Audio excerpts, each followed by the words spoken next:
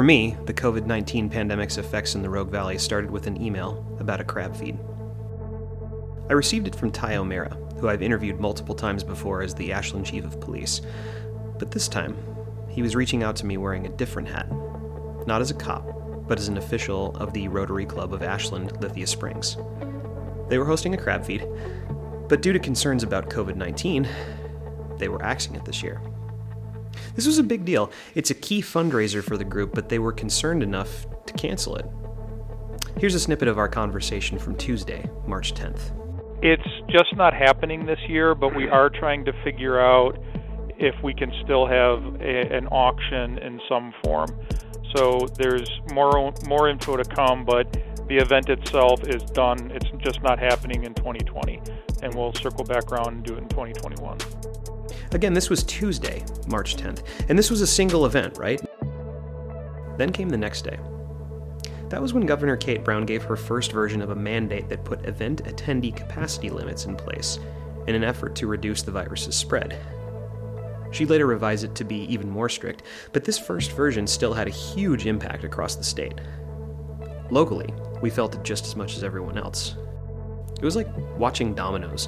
Cancellation, postponement, cancellation. You know, big stuff. Stuff people in our neck of the woods look forward to every year. Winter sports tournaments, Southern Oregon University's entire spring sports season, the Oregon Cheese Festival, Oregon Shakespeare Festival performances, the Pear Blossom Festival. There were plenty of closures too. All K-12 schools. Kid Time, Science Works, Mount Ashland Ski Area, all public library branches, etc., etc., etc. Meanwhile, cases statewide have continued to mount.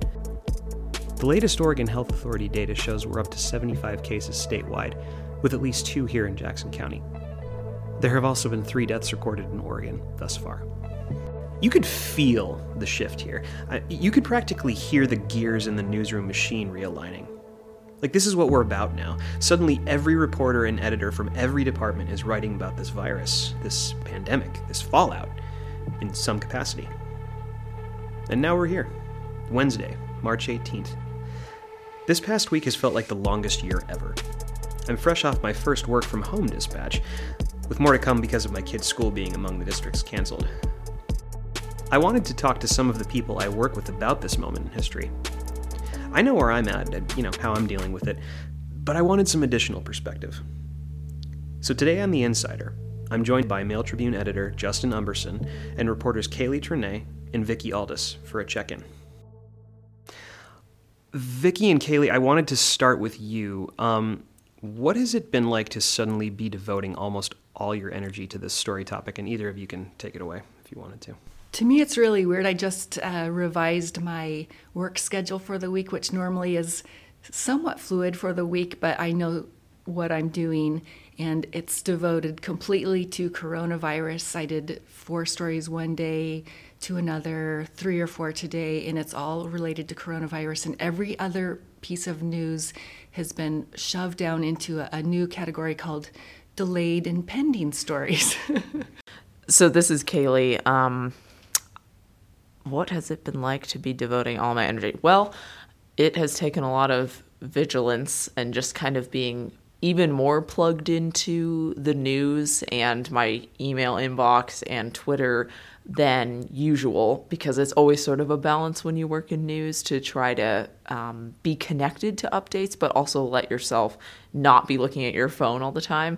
But in this situation, I've really learned, especially with the timing of some of the updates, we've really learned to be quite vigilant and not discount any hours of the day or night for things to develop, which has been new for sure. And how has this affected your individual beats? And Kaylee, let's start with you this time. My beat is upended to the same degree that, the regular school day and school routine is upended right now. I cover K-12 systems mostly, with occasional kind of stories about Southern Oregon University or Rogue Community College, but K-12 is usually where most of my focus is anyway. And that system is completely closed down for, the duration of this month and almost all of next month. So my beat has basically become about how do these certain essential functions of school, which is very interesting to sort of realize how the things that we consider essential about school might not be what actually is essential, because we quickly discovered, and families, lots of families around the valley and around the state know this, that meals are one of the most essential things that families rely on schools to provide. So, it became about how are kids still going to be able to eat? How are they still going to be able to get regular access to meals? And how are they going to eventually be able to learn again? This is a long enough closure now with the update last night that, extended the closure, that it's going to significantly impact, especially, high school seniors who are finishing their requirements like graduation, like senior projects and, all kinds of finishing up the last classes that they need to graduate. So that's a significant challenge, and it's going to really require a lot of focus from myself and from Justin to just make sure that we're covering those things in such a way that parents are really getting updated information, that teachers feel like they're being heard and they're being, represented in that coverage too. So covering during a closure is sort of a unique situation because you have to take a lot of those same factors into account, but the whole method and delivery of the instruction and meals and updates has to take a totally different look. And so that's kind of how what we've been dealing with, different angles of that every day. And Vicki, what about you? My week has been very strange. The weirdest thing that I did this week is go out to the Oregon Vortex. It's a really oddball roadside curiosity that's been in business for 90 years, since 1930. They saw a big drop-off in business, and then when people were coming there, they were also really worried. A few people were saying this whole coronavirus thing is just a hoax for political gain. That scared them even more than the drop-off in customers, that maybe those people aren't taking it seriously, aren't protecting themselves in the community.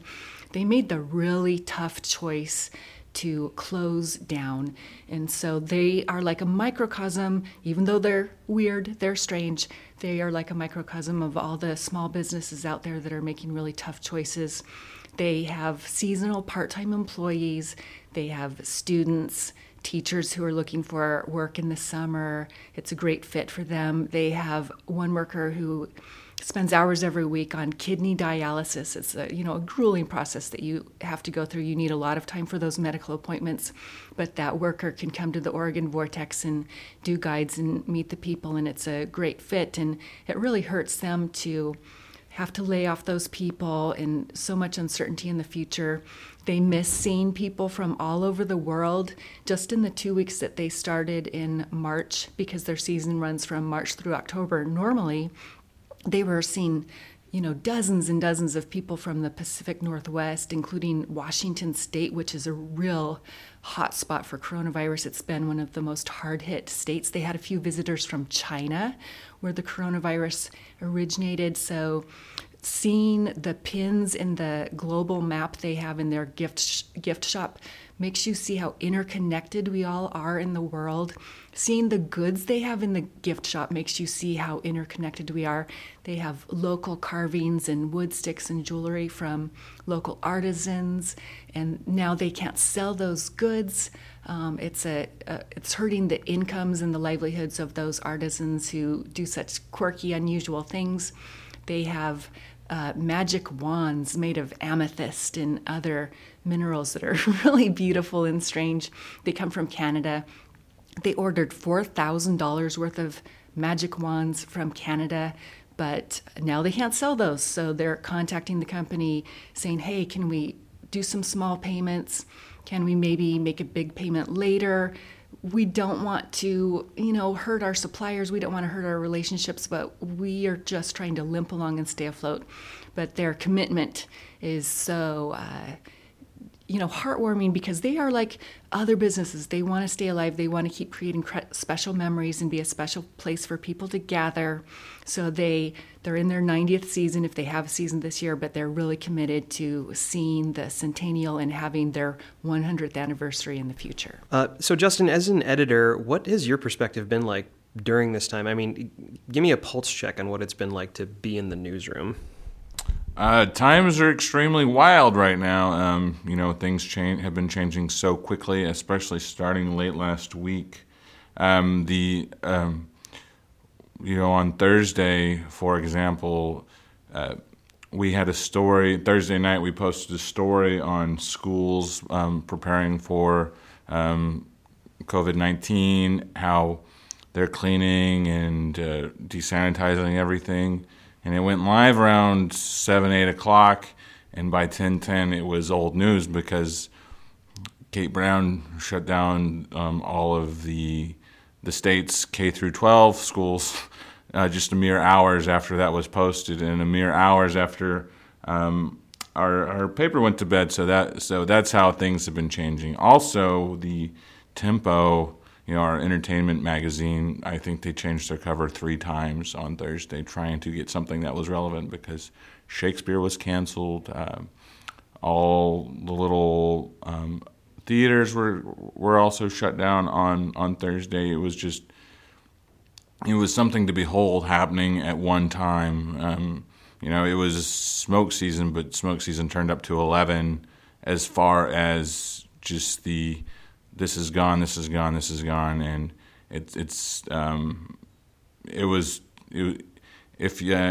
kind of overwhelming, between Pear Blossom news, and also on Thursday our sports department had to deal with all the cancellations of South Medford and Crater boys and girls basketball teams not being able to participate in their respective playoffs.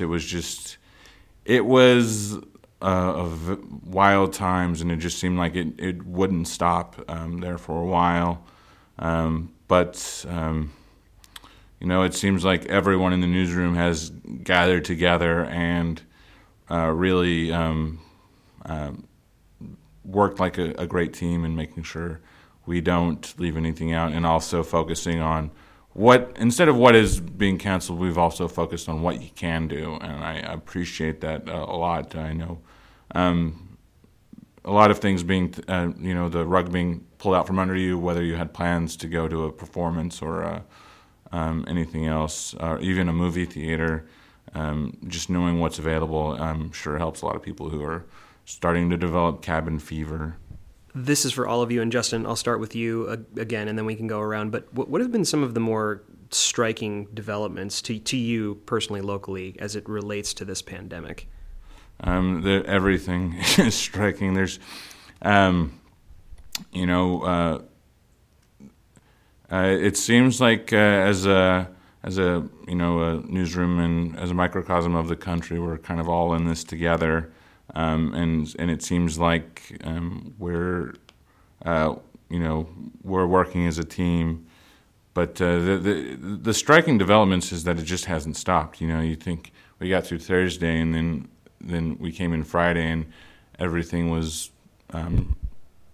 It seemed like everything narrowed even more on Thursday, and we came in on Monday, and everything narrowed a little bit more. It's just our worlds are going to get smaller and smaller, and this is just the beginning of what's going to happen over the next couple of months, because you look around the world and seeing just how other countries are handling it, where certain people are just holed up in their homes for 7 days a week. It seems like this very well could be our future at some point, and so just how all of this seems very huge to us, but there's so much more that could go on.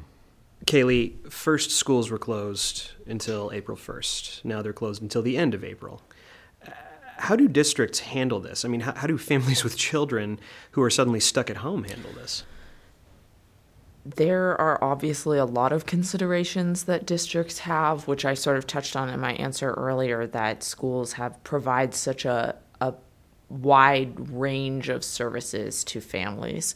So they're figuring out how to provide those in light of the social distancing guidances and in light of the fact that their buildings and their normal schedules can't be relied upon. So it's very early days yet. Every district is sort of set up in a different way in terms of their reliance on maybe internet technology or mobile technology. For example, in the Eagle Point School District, they had already achieved one-to-one iPads. So they have an iPad for every single student in the district. Now, normally, I don't really know the ins and outs of whether those go home with students ever, but I know that that's definitely a factor in their plans. How can they leverage the technology that they already have to try to support students with remote instruction? The superintendent of Medford Schools has definitely proposed one of the more interesting and sort of unique plans. I've not heard this. I'm in touch with the education reporters in Oregon and Southwest Washington 24/7 now, and we're all sort of trading notes on what districts are doing. And I have not heard anything quite like what the Medford School District is looking at in terms of partnering with local TV stations and trying to use broadcast time to potentially convey lessons to kids, convey instruction, or a number of possibilities. And that's definitely one of the more intriguing ones for me that I'm particularly curious to see how that will kind of unfold and develop. As far as childcare goes, that's sort of the story I'm working on today. So working on, trying to get a real sense for the lay of the land here. Childcare is an incredibly more fractured of a system than K-12 districts, which all have some sort of umbrella and containment, where you're in a district and you're in another district, and this is how this district abides and works. But preschools, childcare centers, daycare centers, in-home daycares, those are all. Then we start getting into DHS territory and all kinds of stuff where there's a lot more nuance to it. And so that's sort of what Justin and I are delving into with this story today. And so I guess that one we'll have to check back on and see what story we come up with when we get a better handle on that landscape today.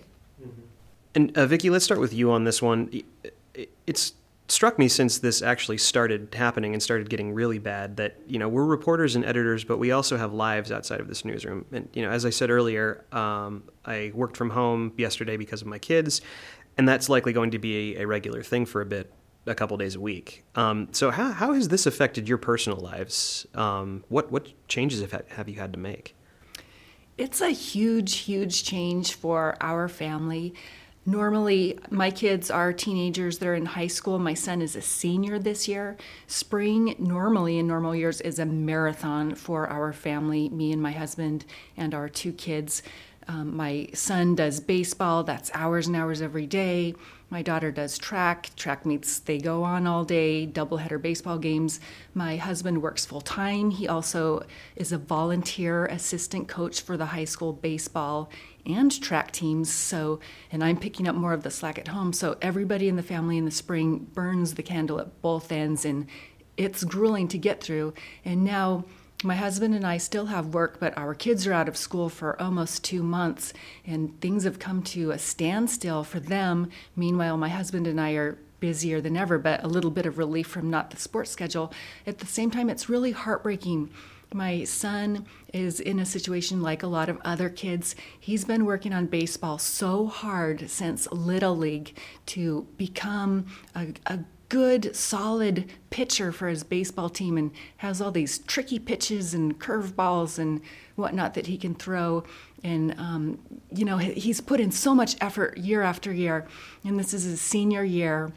There might not be a baseball season. He might miss out on that final lifetime memory. My daughter's a sophomore. She still has some time. She's got some time to reach her potential in track, but this is it for my son.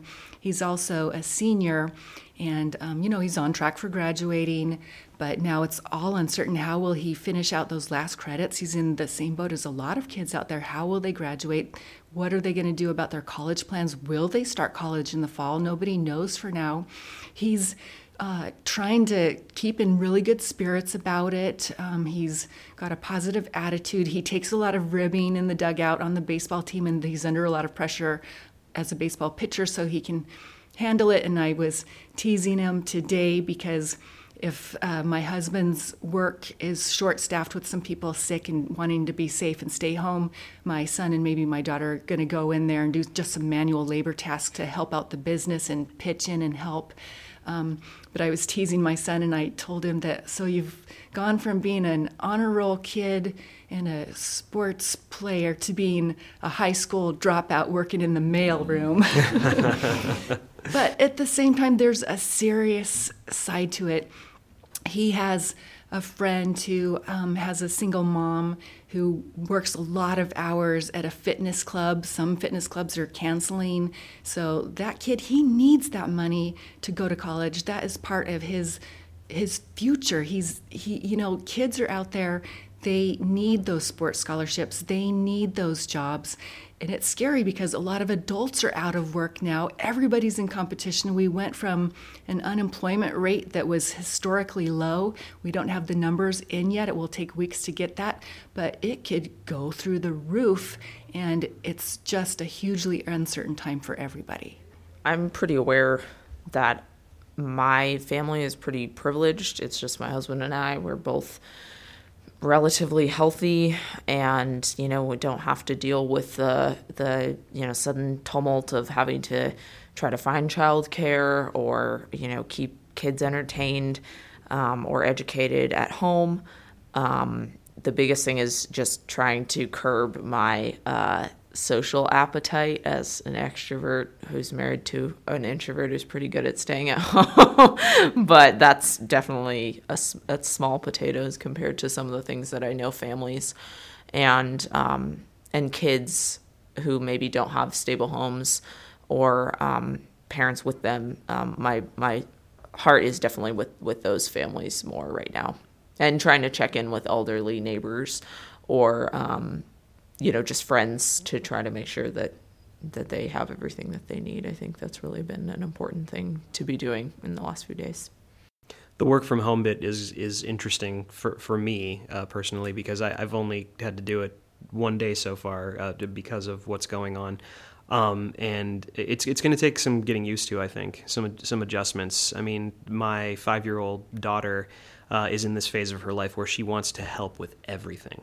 She just loves to help. If I'm doing something as simple as sweeping the floor, she goes to our cleaning closet and she grabs a Swiffer duster and says, "Can I help you?"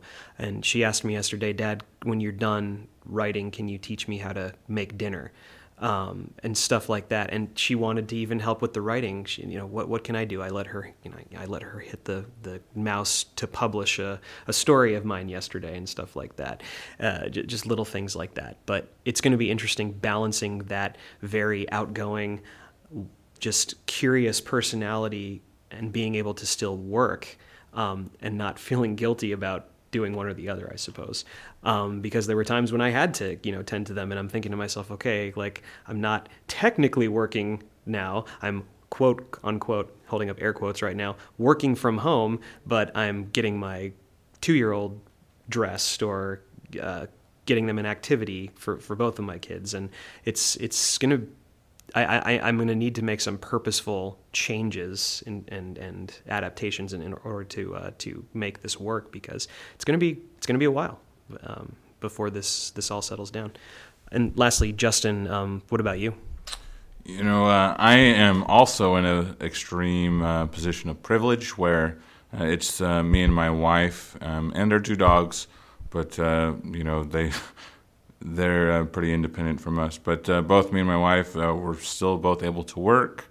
We still both have full-time jobs, and it doesn't look like that's going to change for either one of us. So between the two of us, we still have a lot of social interactions, a lot of things to keep us busy.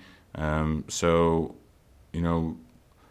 the only way it's affected me personally is, if there's anything I can do for others, I try and help. But my life is privileged and great, and so I'm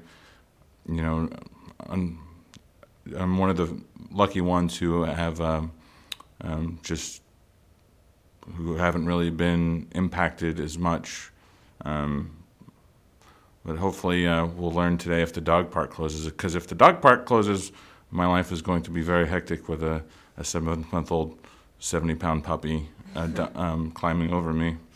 Looking ahead, and obviously the thing that makes this thing so unique is things have been changing on a dime. But for now, looking ahead, what are some things you're either working on or would like to next as it relates to this situation?